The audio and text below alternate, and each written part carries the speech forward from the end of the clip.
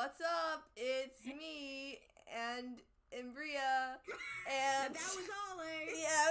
I'm Allie. I'm Alejandra, and we're Hussies Bitches. Yeah, I don't know why we make that so hard. Like, we make it could be so easy, but like we're looking at each other and we just still don't do it.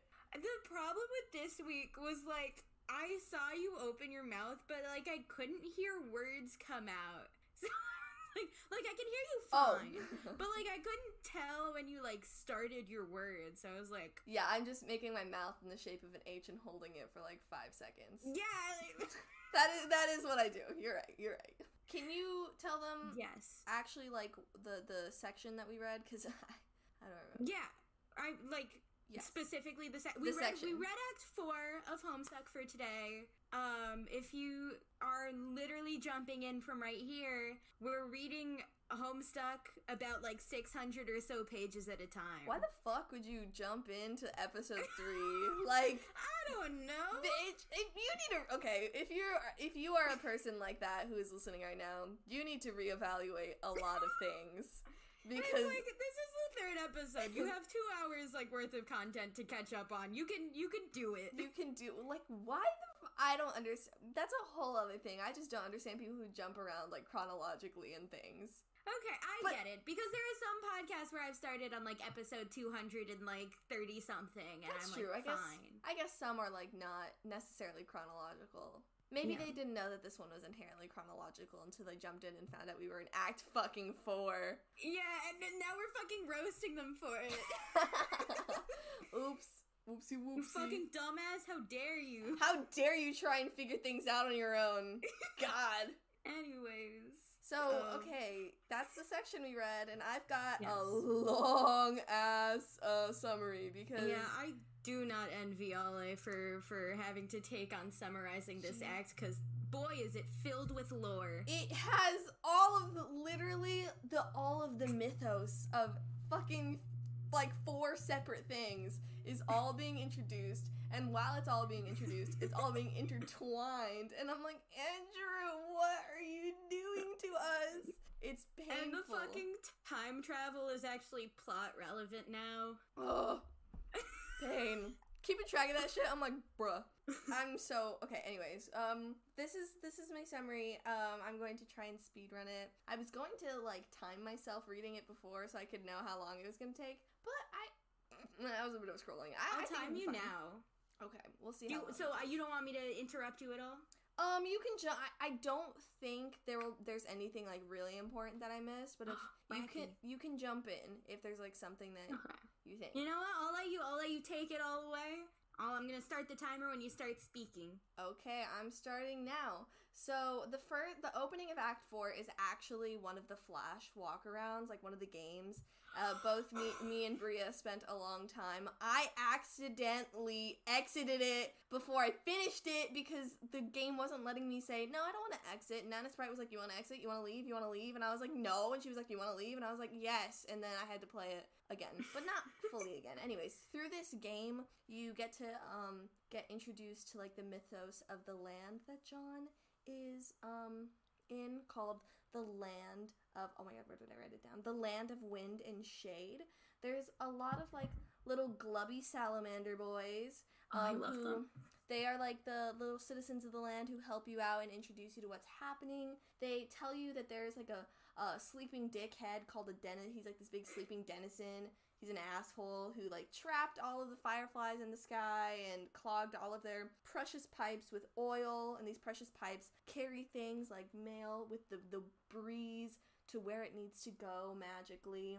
And they tell John that the slumbering denizen needs to be awoken and defeated to, like, free the fireflies and get rid of the oil and return to the land to its original glory. And it needs to be, the coming of the heir is what triggered this, and the heir is John, but also the heir is, like, the one that needs to, like, save them. So, you know, crazy things.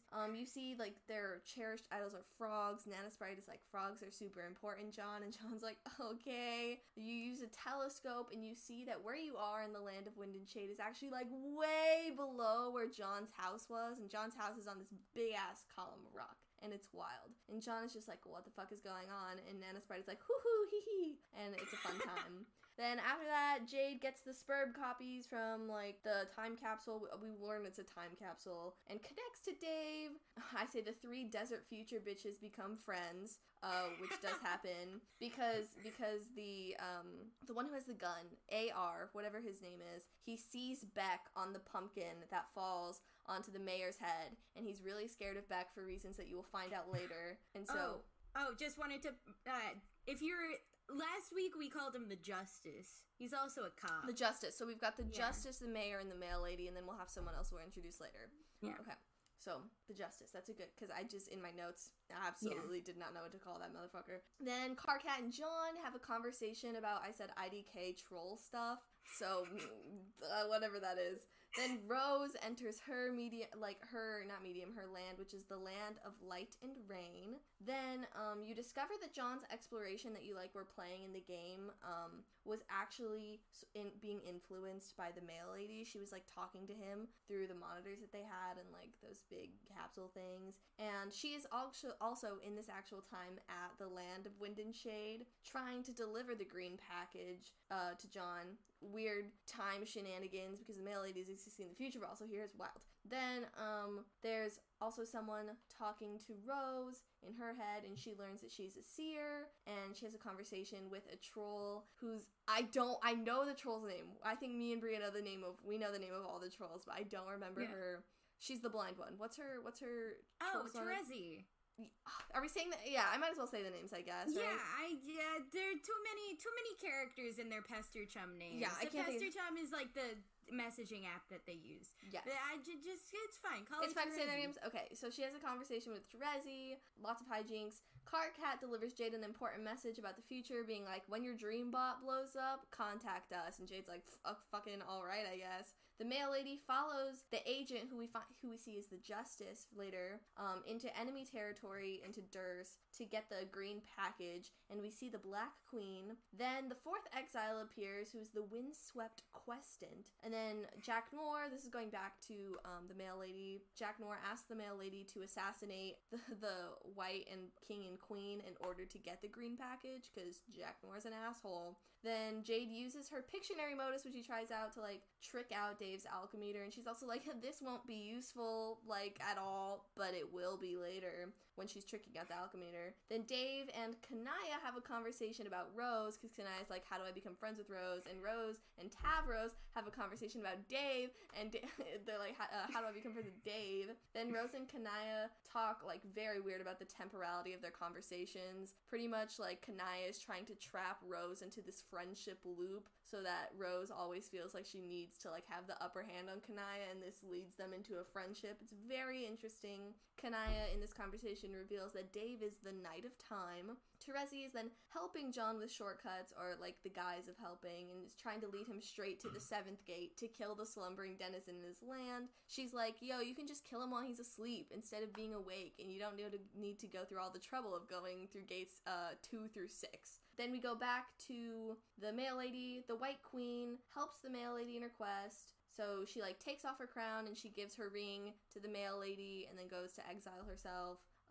The Queen and the Mail Lady are reunited as exiles later. Wait, I don't think she exiles herself till after till later. Gets fucked. I think she was just give him the crown, he'll think I'm assassinated. Okay.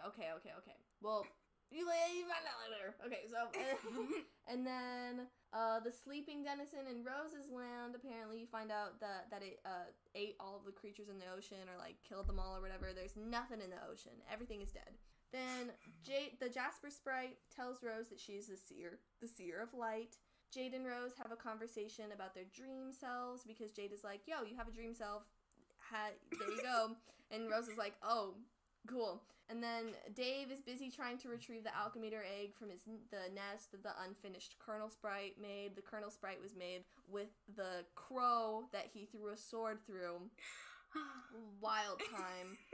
And Terezi has the hacker troll, who we don't know who it is, help to make the functional jetpack for John, because earlier we had that jetpack that had a cement block, a violin, and something else in it. And John was like, I can't fucking use this. And Terezi was like, yes you can. And she was like, use this to go to the 7th gate. Then we find out that Dave enters his land of heat and clockwork. He prototypes his Colonel Sprite with Lil Cal, which we find out is a mistake because we do some more time shenanigans and enter this alternate timeline that you don't So Dave and Rose are having this conversation, and what happens apparently in this timeline is John goes through the 7th gate with a jetpack like Terezi told him to, and then dies, obviously, because he's so fucking weak. He's not strong enough to kill the slumbering denizen. So John is dead in this timeline, and also Jade and the rest of the trolls are presumably dead because neither of them have been in contact with Rose and Dave. So they do this thing where Dave, because he's the Knight of Time, he like goes back in time and is like, yo, John, do not fucking do that. Don't listen to Terezi.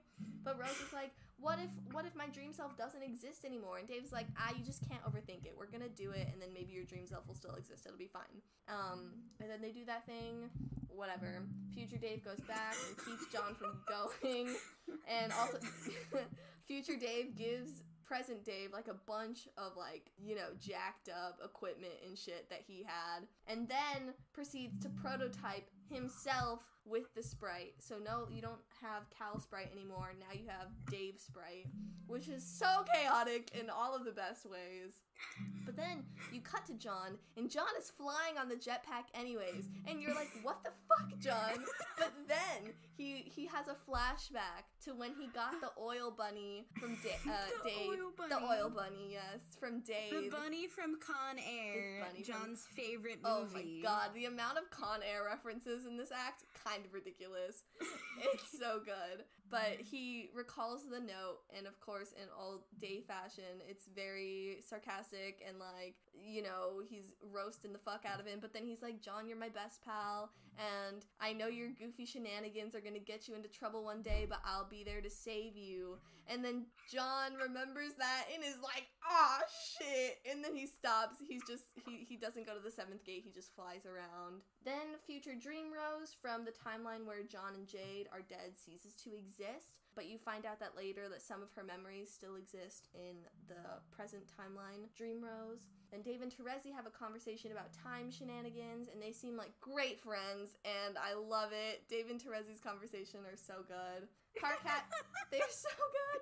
Then Carcat and John have a conversation about the whole game. He finds out the trolls are in this area called the Veil, which is a band of meteors that surround Skaya. And when the whole like war between like light and darkness happens, when the Black King and Queen from Durst defeat the White King and Queen and like get their ring and scepter and stuff, that begins the reckoning. And during the reckoning, this band of meteors begins to like close in and destroy Skaya. But then, I'm hopping in with like a couple more like definitions. Yes. Oh, you do that, please. Please. So Durst is like the dark planet, and Prospit is like the light planet. Mm-hmm. It's like Prospit's like sun and like good people, I guess. Like the good guys, I believe. Mm-hmm.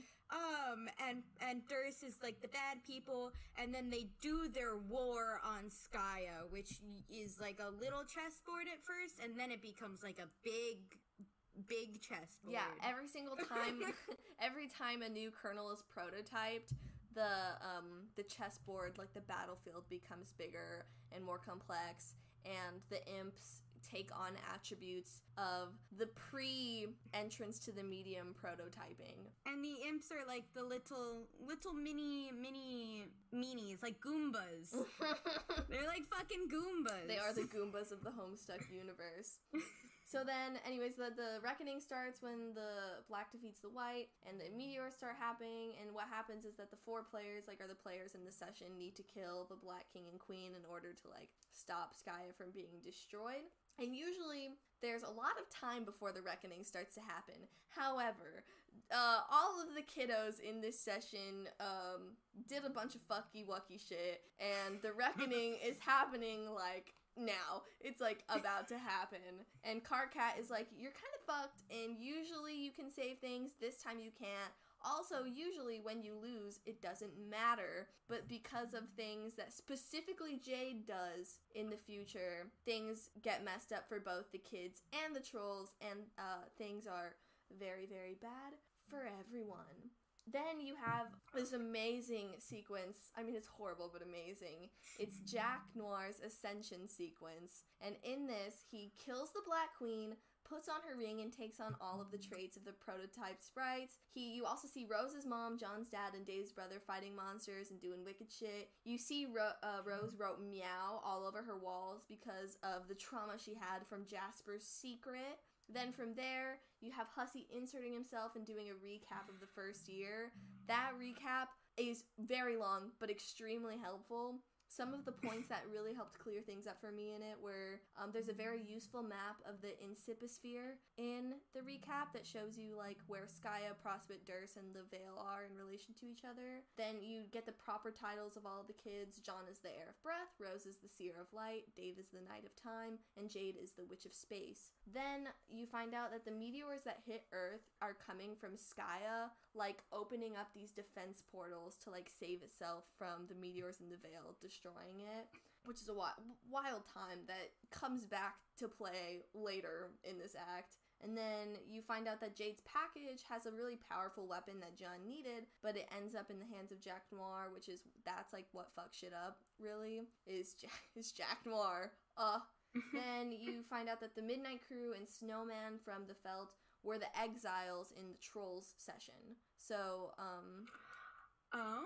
yeah, because, like, Spade Slick was the one who was Spade Slick is, like, parallel to Jack Noir in, the Troll in the Human session, but he was, like, exiled and stuff. But yeah, the Midnight Crew and Snowman were, like, the exiles for the Troll session, or at least some of them. And then you find out that the White Queen was the exile who was speaking to Rose, because at first I was like, is this Rose's mom speaking? But it didn't make sense. But yeah, I was very confused about that at first. But Hussey said it's the White Queen who is speaking to Rose when she first enters her medium. Then John goes through the second gate with Terezi's help, and then enters Rose's house to find her asleep. Dave tricks John into giving him the captcha code for Rose's journals. I wrote this down thinking that it wasn't going to be super important, but it actually is super, super important. It's literally so important in this act. Then Dave passes out because his dream self was on the computer, and then Rose's dream self came in and, like, reverse woke him up. I don't fucking know. And then they were just vibing on Durst. They had a little dance party. Very fun. Then you see a sequence where in Rose's medium, in, like, the land of Light and Rain? Rain. You see Maplehoof, the horse, following Rose's mom into, like, the secret tunnel mausoleum thing, and the Maplehoof finds a fuck ton of grist because Rose's mom just defeated a big monster. Then you see John's dad in the Light of Wind and Shade, following Jade's grandpa, who's holding the Colonel Sassacre book. John's dad follows him, and they all get purified away. And then Dream Rose on Durst, because Dream Rose and Dream Dave are both on Durst, while Dream Jade and Dream John are both on Prospit. Dream Rose sees that John is at her house on Dave's computer and wakes up to try and go get John. Our Justice in the Land of Wind and Shade when he's on Durst. So in the present I feel like timeline. we should call him a cop now. The cop? He's a cop. Oh no, no. He really is. This is so unfortunate. Like, facts. He literally gave. Oh my god, I hate that it's true, but you're right. Our little cop, hate it, does the same thing. He follows Lil Cal, who falls out of Dave's room, onto the hoverboard thing, and then the rocket board, or whatever it's called. And our cop follows that onto an Apurifier. They Apurify away. And then going back to John, he uses the Alchemator to use this really cool hammer that Dave gave him the code to, future Dave gave him the code to, that he got from Hephaestus somehow. Not explained at all. Very glossed over by Dave. He was like, I got it. Don't ask questions. It's a very cool hammer, and he uses it to kill the monsters in the cave that Rose's mom was in, because John ended up over there and followed Maplehoof's footsteps. Maplehoof does not have feet. Maplehoof has hooves. Her hoofs, whatever they would mark. I don't know. Hoof prints. Yeah, that's the word. Follows them in. Then John gets transported to the Veil, which was alluded to by Carcat earlier. Carcat was like, "You're gonna be in the Veil," and John was like, "Okay." And then John goes to the Veil, and so is Maplehoof. It got auto-corrected on my phone. Very fun. Maplehoof and Lil Cal were there, and there are hints that, like, his dad and Rose's mom and Jade's grandpa and the cop were all there also. And then we go back to the mail lady, and you see this character called Courtyard Droll, who is Clubs Deuce, who steals, Clubs Deuce, our king.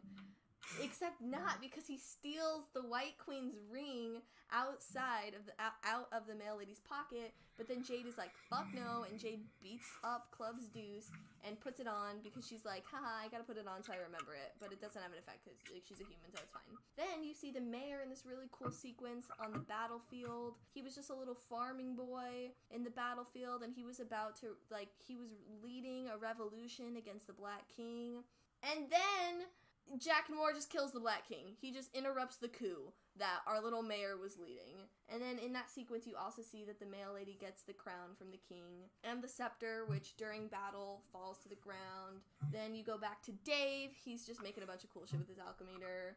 And then you see Diamond Droogs, who I don't remember his name in this, like, context, enter Dave's room and steals Rose's notebook that he made.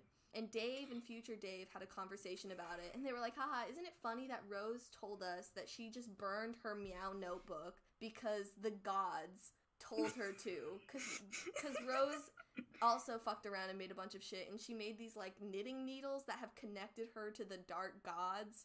And these gods were like, you need to destroy the Meow notebook because that's crazy genetic code that is gonna fuck up your story later. So she, like, did that. And then Dave was like, how funny that we made that, right? I'm gonna go burn it. But he can't burn it because Diamond Droogs went into his room and stole it along with the Suburb beta copies.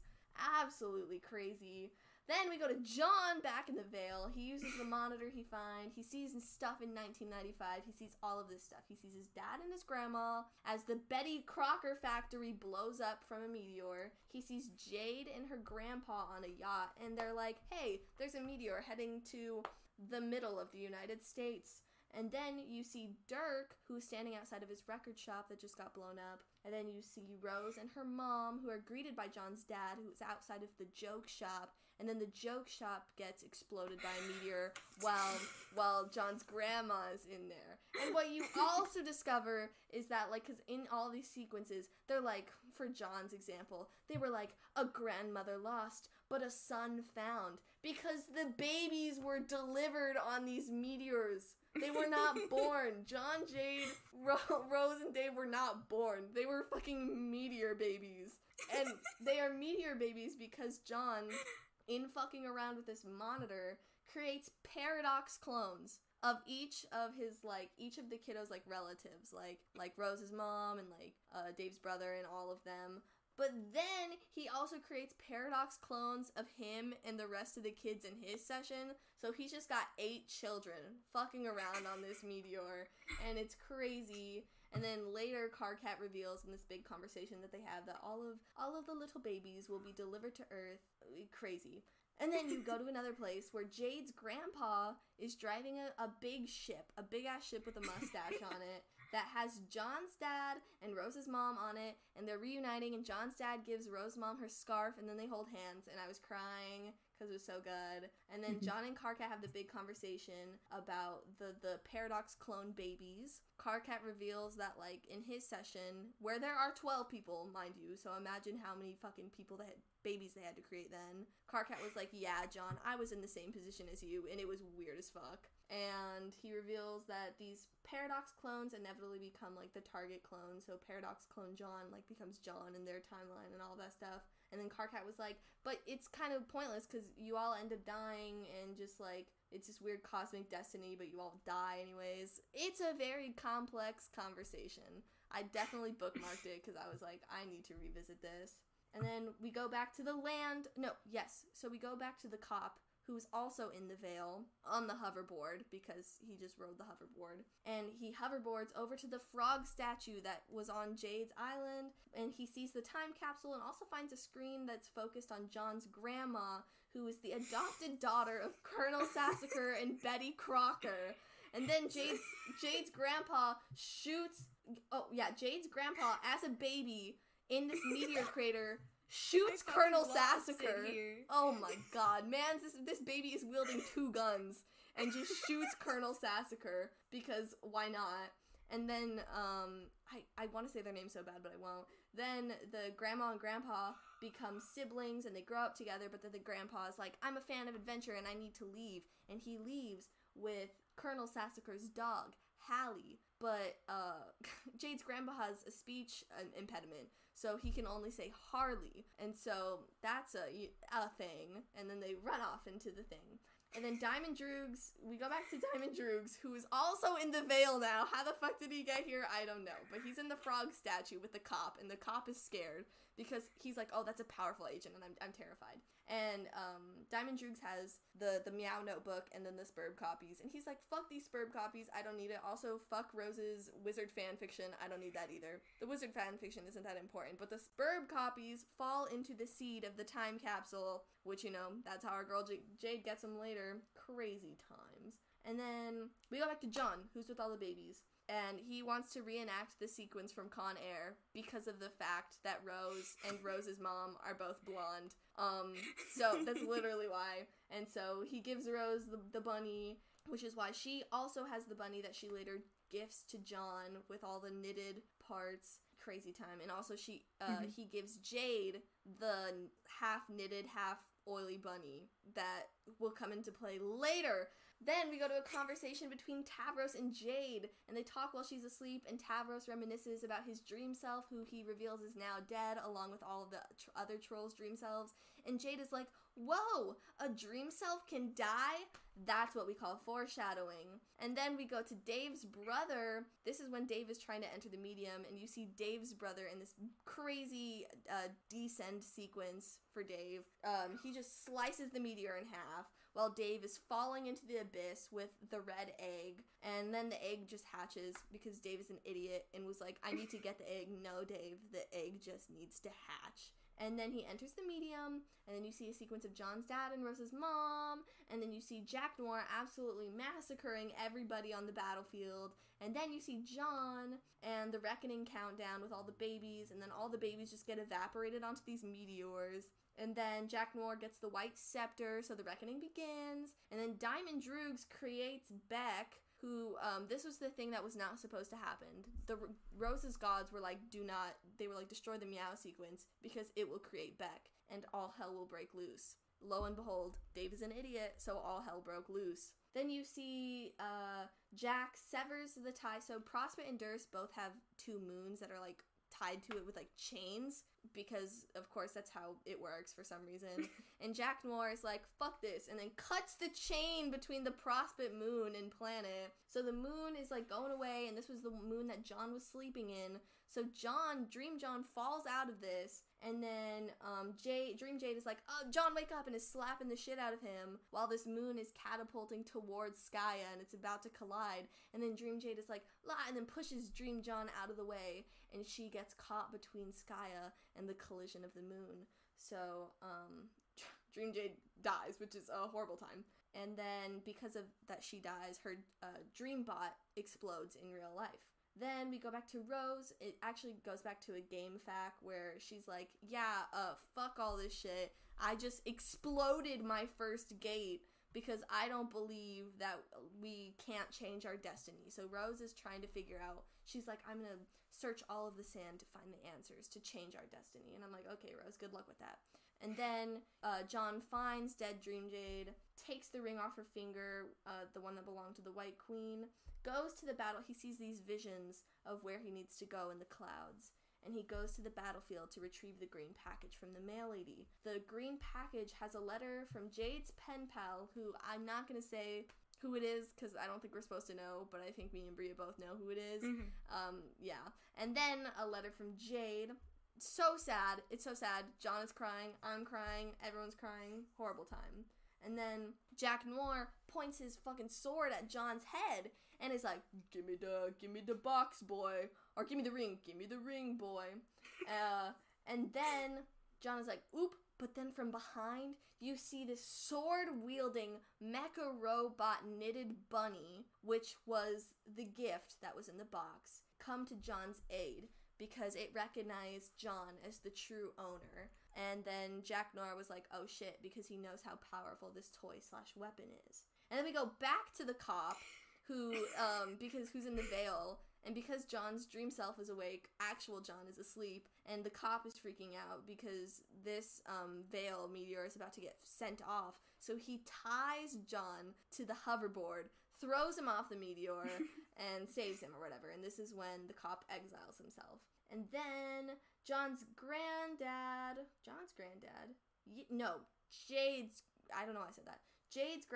picks up the dead Dream Jade and stuffs her and has her on the ship because the tradition, it sounds very weird, but it was extremely sad, I think.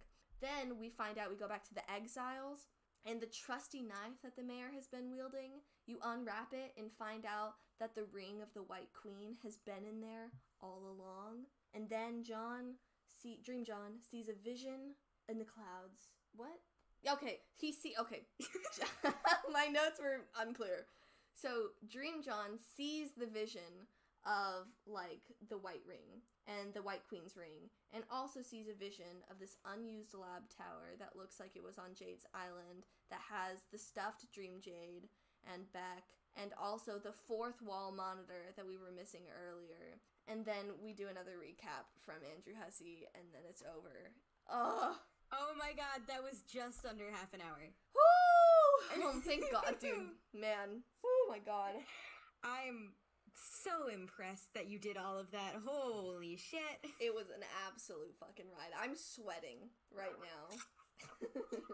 Look, if it were my week, I would have fucking butchered it. I would have been like, yeah, this happens and then this happens, but like also like at the same time there is this. I would have been like made no fucking sense. Yeah, I was like, I need to do this chronologically because if I don't, there's no way I'm gonna be able to piece it together. I was thinking about it. I was like, why did I write this all? What if I just copied Andrew Hussey's recaps and then did those? But those were long as shit. Like, I think it would have taken longer. That was an absolute, like, bitch and a half to get through. I was sitting there for so long.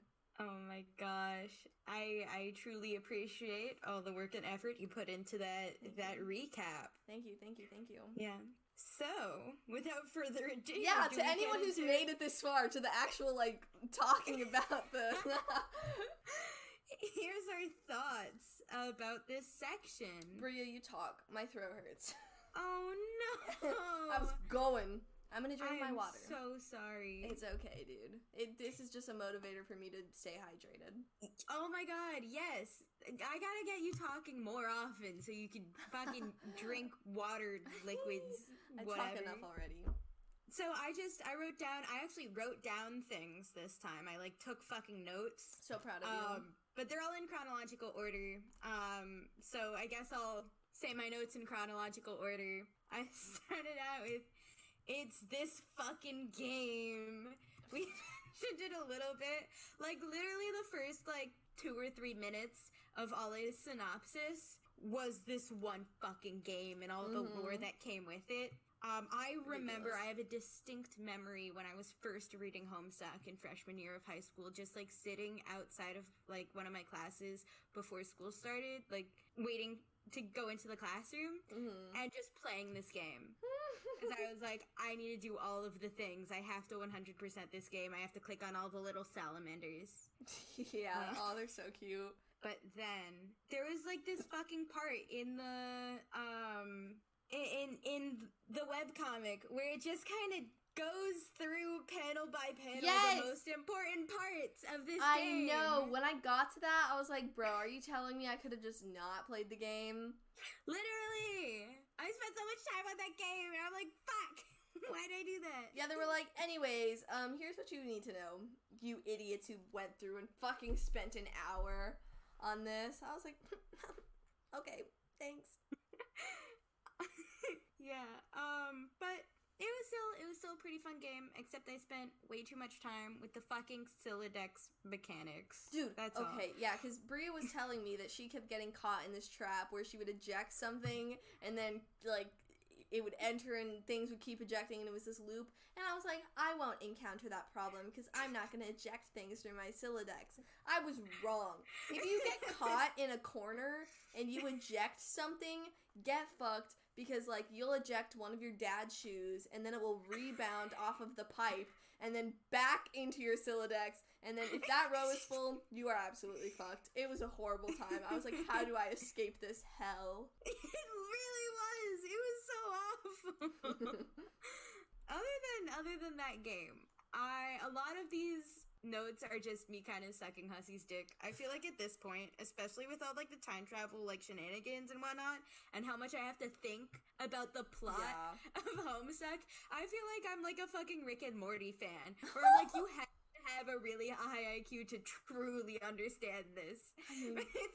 I literally, like, rereading this, every time something happens, I'm like, how the fuck did middle school me even get through this? Like, I know I didn't understand it, but, like, how did I even, like, get through? And, okay, so as you read, if you're reading with the unofficial Homestuck collection, which I highly, highly recommend, you'll unlock things as you get farther along, and, like, these, like, are kind of like, I don't know, parts of Homestuck history and culture outside of the comic. I don't know, that, the Homestuck culture, my favorite culture.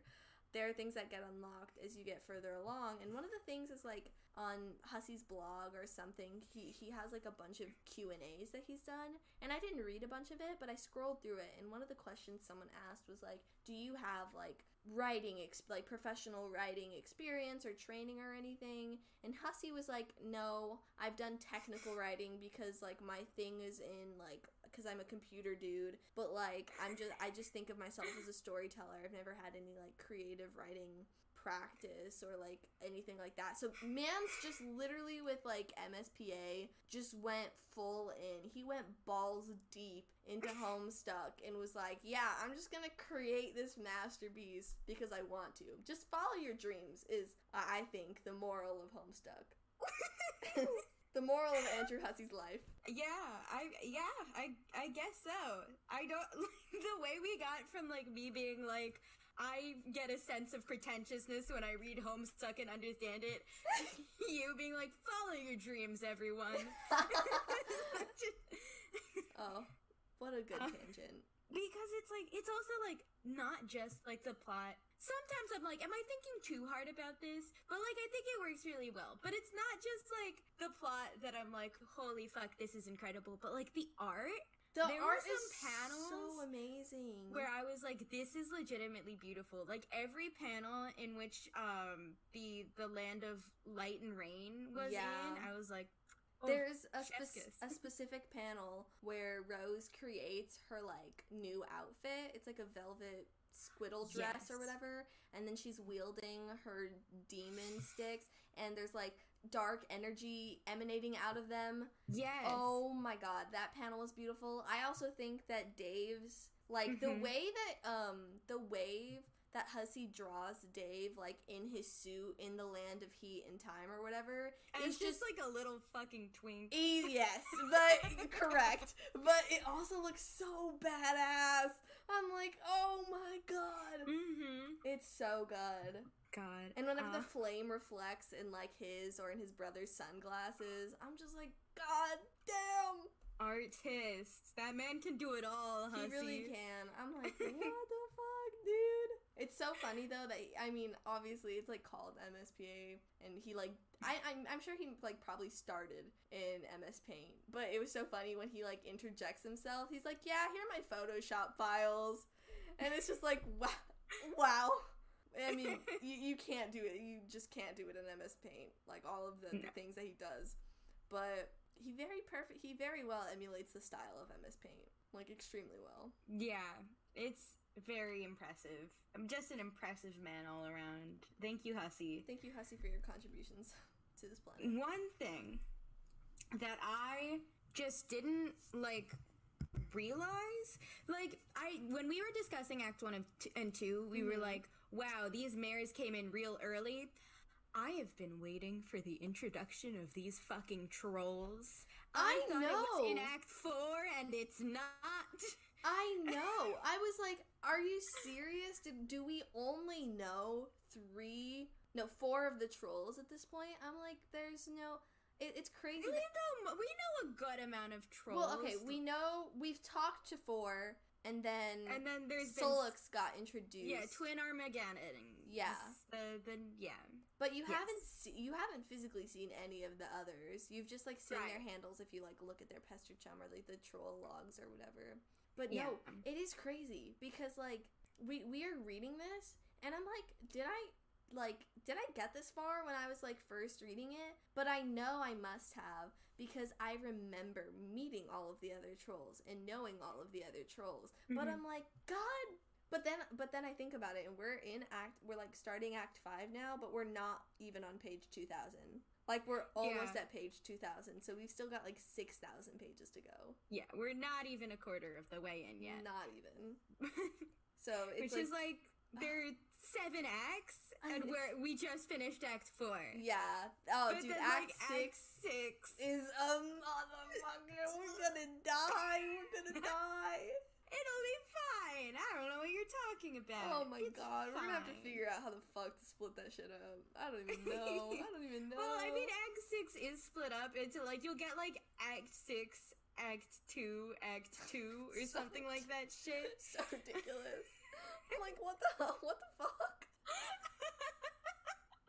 You know, it'll be fine. We're fine. Everything's fine. But despite the lack of the introduction of trolls, I was still so happy with what we got to see from the trolls. Oh my god. They're so wonderful. They are so good. I did not appreciate all of, like, the personality range that you get to see from even, like, characters like Karkat. Like, you got to see him being, like, nice in, like, some of these panels.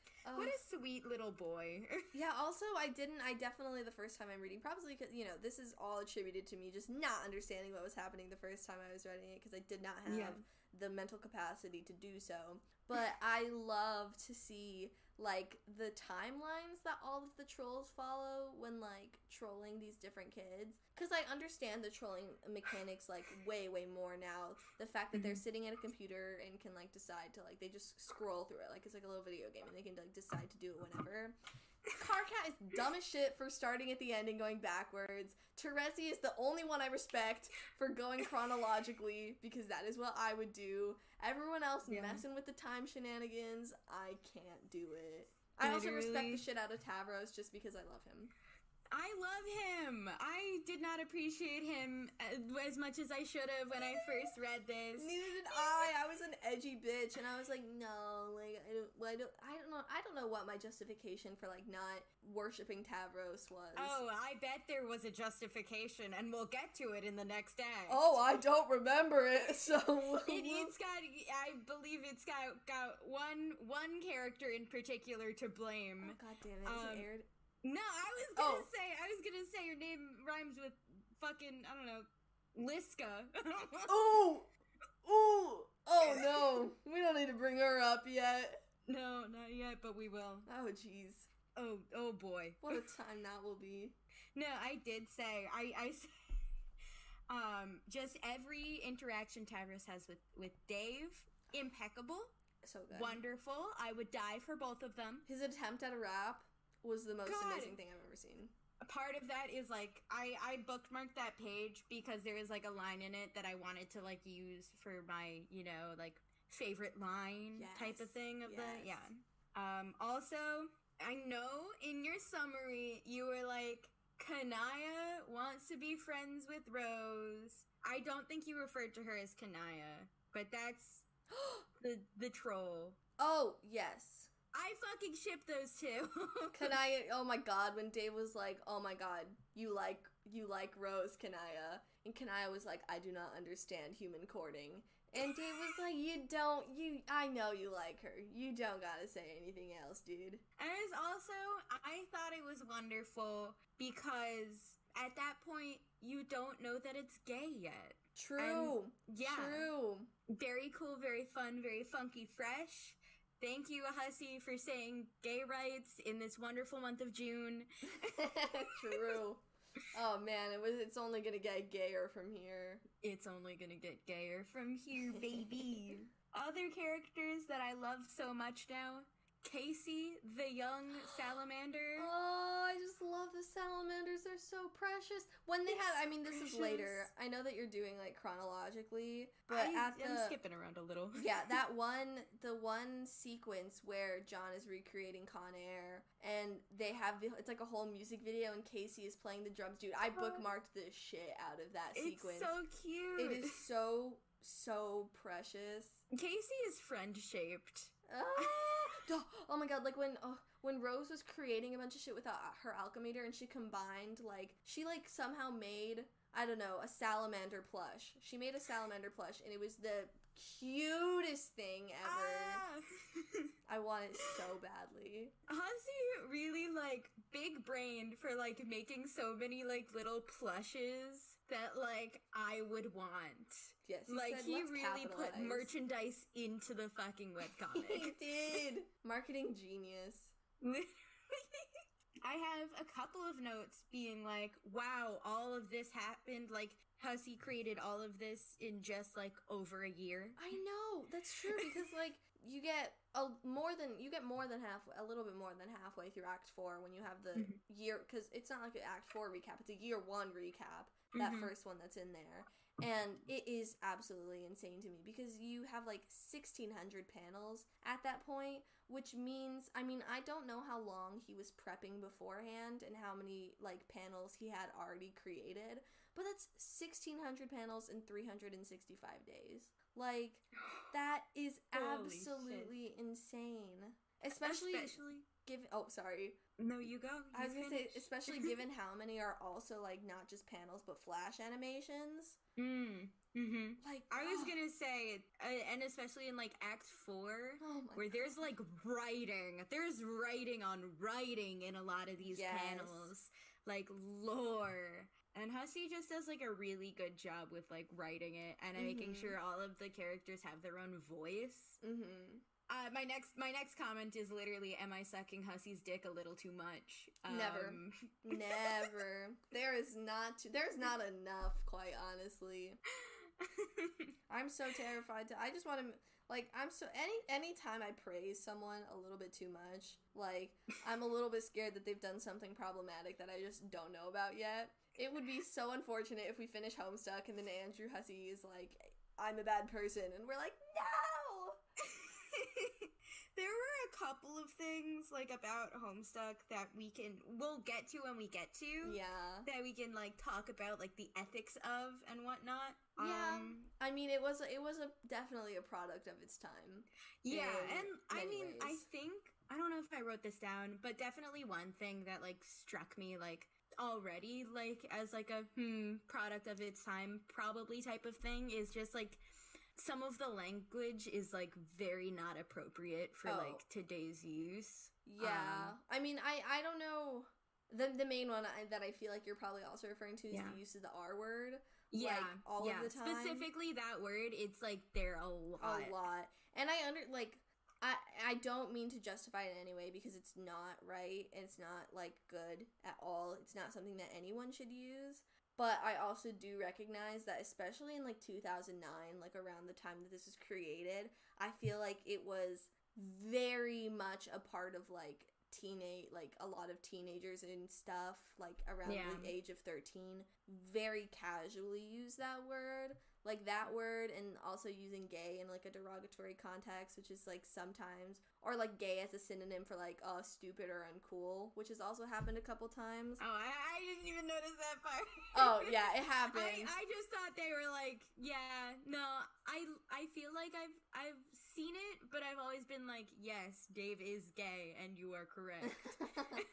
No, but, and I wonder, because for me, how I've been reading it is, like, I think that when you're making, like, media that is, like, in a certain, like when you're trying to create certain characters, like Andrew Hussey tried to create these 13-year-olds who are in 2009, I think it's very authentic of, like, a 2009 13-year-old to use this language. I don't think in the way that he's using, like, it in Homestuck, he's justifying it in any way, but it is kind of hard to draw the line between, like, using that, like, language as a character and then, like, using it so much that it kind of like makes it seem okay. I don't know. It is a complicated dialogue. It is. It very much is. And we could devote like a whole episode like after we finish Homestuck to whether or not we should cancel Homestuck. Yeah. For real. That is like a huge conversation that needs to be had, probably. Because like we couldn't really like just have like a 5-minute conversation about like the use of like inappropriate or, you know, derogatory language, to, you know, say the least of it, in this webcomic and come to a definitive conclusion about it. Yeah, no. But it's something that's been on my mind, you know? For sure. I think especially, like, it really hit it, like, right off the bat. I definitely, like, have thought about it in the past 2 episodes, too, but I was like, yeah, there's not, like, a space to, like, talk about it yet. But, yeah, I do think that it's something we should devote a longer period of time to in the future. Yeah. Anyways. I did say, after I wrote, am I sucking Hussey's dick a little too much, I did write something that could be a critique. Oh? I said, I'm not gonna pretend that there are enough codes for all this weird shit, but that's okay. Because when they're, like, using the alchemeter, you know, the thing that they make the fun little contraptions from. Yeah. They're just some really highly specific things. Like, specifically Dave's brain in a jar. Oh, because that implies the existence of a code for every player's brain in a jar, which is not possible. You've been sciencey about this. But I am willing to look past it. You said a 6-digit CAPTCHA code cannot account for all of these possibilities. Absolutely not. Which is very true. Oh, one thing I want to say, we should probably wrap up if we want it to be under an hour, because we are getting close. Well, we could go a little bit more than an hour. It's fine. But one of the things something I didn't notice was how, like, all of the stations that the exiles were in were, like, modeled after each kid's respective, like, alchemeter special item. Like, the male lady was in an apple that came from a white tree that was from the crater in John's. Like her thing, it was vaguely an apple, but in Hussey's recap, he said it was an apple. The mayor, the cylinder he was in, was actually a cork from a wine bottle shaped thing that grew out of the crater from Rose's thing. The egg that the queen was in was Dave's egg. Yeah, I noticed the egg and nothing else. Yeah, I didn't even think about the egg until I saw Hussey's recap. I was like, wow, that makes so much sense. What a time. What a freaking time. I think once I got to a certain point, I, like, stopped taking notes, but, like, the last, like, bit of notes is I'm gonna be like, here, I'm just gonna quote what I wrote. Dude, what? Dave came out of a meteor? They all came out of meteors? And Nana fucking killed by a meteor. Oh my god. It was like a huge plot thing, and I didn't remember it at all. No, me either. And I also really appreciate the bait and switch, because they made it seem like Nana was killed by, like, falling off of a ladder trying to grab this, like, huge fucking redonkulous book, like Colonel Sassacre's Unabridged. Yeah. But actually, it was a meteor. A fucking meteor. I also love how when the meteor hit the joke shop, like, if you looked, all of the books that flew out of the joke shop from the explosion were copies of Colonel Sassacre. There was nothing else. He is the master of jokes. He is the master of jokes. Whenever we found out that was John's grandma's adopted father, I was like, bruh. And then Betty Crocker, I was like, bruh, the lore, the trauma that she endured from the baking witch. Literally. It was like, oh shit, that's why John hates Betty Crocker, but, like, subconsciously. It's the generational trauma, if I may use that word. It is. Betty Do Crocker you have... I'm sorry? Oh, nothing. I do have Do notes. you have any other... Yes. Notes? 2, specifically. Ooh. They're both very, small, but, or 3 egg. No, 4. They're all very short. But the first one I had was when when Rose was making a bunch of stuff with her alchemeter, she, like, combined something with a vodka bottle and made the W magnet with the vodka bottle and made the magnetic Wonka, which I felt had big vodka. Yes, I felt it had big Wumbo energy. Is what I wrote down. That's your note. That's your. That like, was. I have to talk about this. Yes. On our podcast. I did think that I had to. It had big Wumbo energy, and I had to mention it. Then the other one, when Dave was fucking around and making shit, and he kept combining things with the Sweet Bro and Hella Jeff like paper copy, and he made Sword SORD. I remember I have had for the longest time I had this big piece of poster board that had a painting that I started on it and never finished, and I ended up just like I would always use it as like something to like paint on, so I would get paint on my floor or whatever. And I realize now I have unearthed the fact that I was trying to paint Sword for a cosplay. Yes.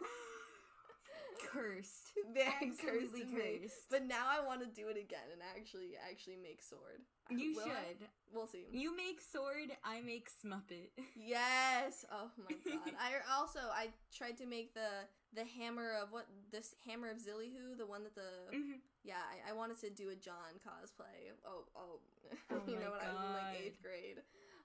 What a time. And then I'm telling you, these are very small notes. You're gonna be like, why the fuck do you want to talk about this in our podcast? But I just have to.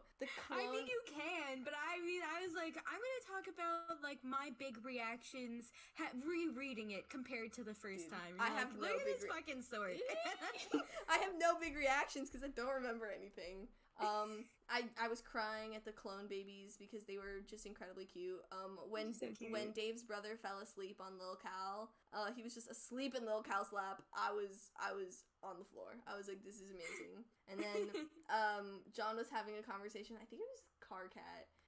And John used Crash Bandicoot as an example for a video game, and I am a big fan of Crash Bandicoot, and I just felt like that was a personal dub for me, for John to like Crash Bandicoot. I thought it was very funny how Carcat was like, you have your Bandicoot, I have my Bandicoot. Such a good analogy. It did make sense to be like, hey, we have the same video game, but they're different. We play them differently, so we get different scores and stuff. So, do you have quotes? I only have 2, and they're both. Oh, you only have 2? I only have 2, and they're from the very beginning. And okay. You want to do yours then? Because Sure. I don't know if mine are from the very beginning. I have one that's like kind of, I don't know. They're all like spread out. I have one quote that's literally from the first panel from the game, and it's from one of the salamanders, and it says, "Farming these goddamn mushrooms, fucking pain in the ass." I love that one. That line was good. And then love the salamanders. Yeah. And then from, I think this is a conversation between Dave and Kanaya, and it said, Dave said, "I command her all right. I am like the pimp master hustle daddy of all snippy book shrews." So good. Incredible. Yeah, I remember that quote. So good. So good. Dave, really just out here. One of my quotes, okay. This is from Tavros' rap. I'll do a couple of lines, so, because there's one word that I'm like, I love this word, but it doesn't make sense outside of the context. Yeah, I got you. Okay. And I just say it's Dave's, you silly goose, but the man says, "Goose, where? Let me see your hands." And I say, "Shit, sorry, I didn't know it was Honk-Traband." I love the word Honk-Traband so much. Bring it back. Let's bring it back into our vocabularies. How? I don't know, but we'll figure it out. Sorry, I'm going through my. What does this say? I just bookmark pages and then I don't. I bookmarked this page that has fucking John flying through his fucking planet sky and the Snoop Dogg's in the background, and I just titled it Snoop. Snoop? So I have to go through all of these one by one because some of them are shitty. You're good. Here's one that I titled "Cops Trying to Be Relatable." You start thrashing up stunts something uncanny brutal on your quest for mad justice, yo, and get this way rude municipality under control. Shit is basically flying off the hook. It's like shit wants nothing to do with that hook. The hook filed for divorce from that shit and is now seeking custody of the hook, and the shit's 2 kids. Oh my god, yeah, when I read that, I was like, wow, Dave, your voice is really getting into this. That was not Dave. I know, but it sounded like you know, it had Dave's voice. The cop adopted Dave's voice for like 2 panels. I just, you know, I feel like, especially since cops have really been trying to like gain public like acceptance, so they're trying to be like all cool and hip. Yeah. So that's kind of how I feel that they act sometimes.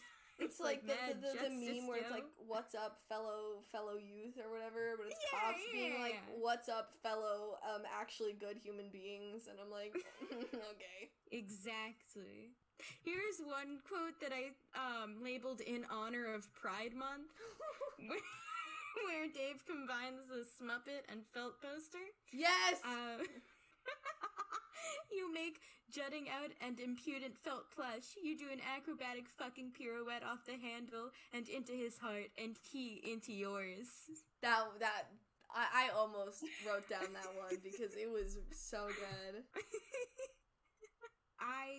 Everything that has to do with Sweet Bro and Hella Jeff is a fucking masterpiece. Facts. That's all I've got to say on the matter. Every single Sweet Bro and Hella Jeff moment is perfect, and I love it. And that's all I've got to say. Is I was gonna, you know what? I'll fucking read the quote that I had from the Sweet Bro and Hella Jeff comic that is included in Homestuck. Yes, I think one of the panels. This so I was is a like, good place it's to go. It's in here. I have to bookmark it because it's perfect. Is it on the Rose panel where it says "Let's become Santa" or whatever? No, I would. Okay, so Dave gets the little the Polaroid. Yeah. But when he takes pictures, it becomes a Sweet Bro and Hella Jeff comic. Yes. So my quote from that was, the only thing that's left to really do, it's watch that asshole fall. Wow. What a place to go. Time to fly up away to the sun, you fucking piece of garbage. Garbage. That's all. I love Sweet Bro and Hella Jeff. I've said this before. It's so good. A fucking masterpiece. I feel like we should just dedicate an episode in the future to Sweet Bro and Hella Jeff. We'll just go through Dave's blog. We read all of the comics and we just talk about them. And Dave has like a blog where he writes other shit too. Like, God. So we gotta. I'm sure it's got Sweet Bro and Hella Jeff and his blog post. I read like one. I was like, God, Dave, what the fuck? No, literally, because I've shown a couple of Sweet Bro and Hella Jeff comics to people who haven't read Homestuck. Yes. And I think I got them to laugh a little bit. I've definitely showed many people the sock one. Because, God, I love the sock one way too much. The sock ruse was a distraction. I have the car. I have the car. Yeah. No. It's either met with, like, confusion or, like, kind of laughter or both. But, like, I think that's all I can really ask for. Yeah, I mean, like I said before, it's got the same energy as the me and the boys getting beans at 3 a.m. meme. And I feel like that's peak, like, humor type. Like, if someone has that type of humor, straight vibes. Yeah, literally. Okay, so that's all I gotta say. I think that's a good place to end off. Without further ado, we finally have an episode up. Yes! It's on like a few platforms now. It's definitely on Spotify. I got emails saying the other platforms they are up on. I think that's a good time to check those emails and see what it says. It is also up on... Oh, what is it? Oh, there's so many. It's on Spotify, Pocket Casts, Radio Public, Google Podcasts, and Breaker. So that's what it's on now. I guess we're just kind of waiting on like Apple Podcasts, and then I'd have to like Stitcher or whatever, but Stitcher I think you have to. Anyways, you can listen to it on those. It's so exciting. And maybe, hopefully, YouTube soon. Yes, Maybe, YouTube soon. yes. Once I, it'll probably be this weekend, because busy times. Yeah, it happens. It happens, you know? But look at that, y'all. Look at that. It's not just, something that we have done and hidden away from the world. Now it is something that anyone can see. Heck yeah. How do we close this off? I don't know. Bye? Bye. See you next week. See you next week.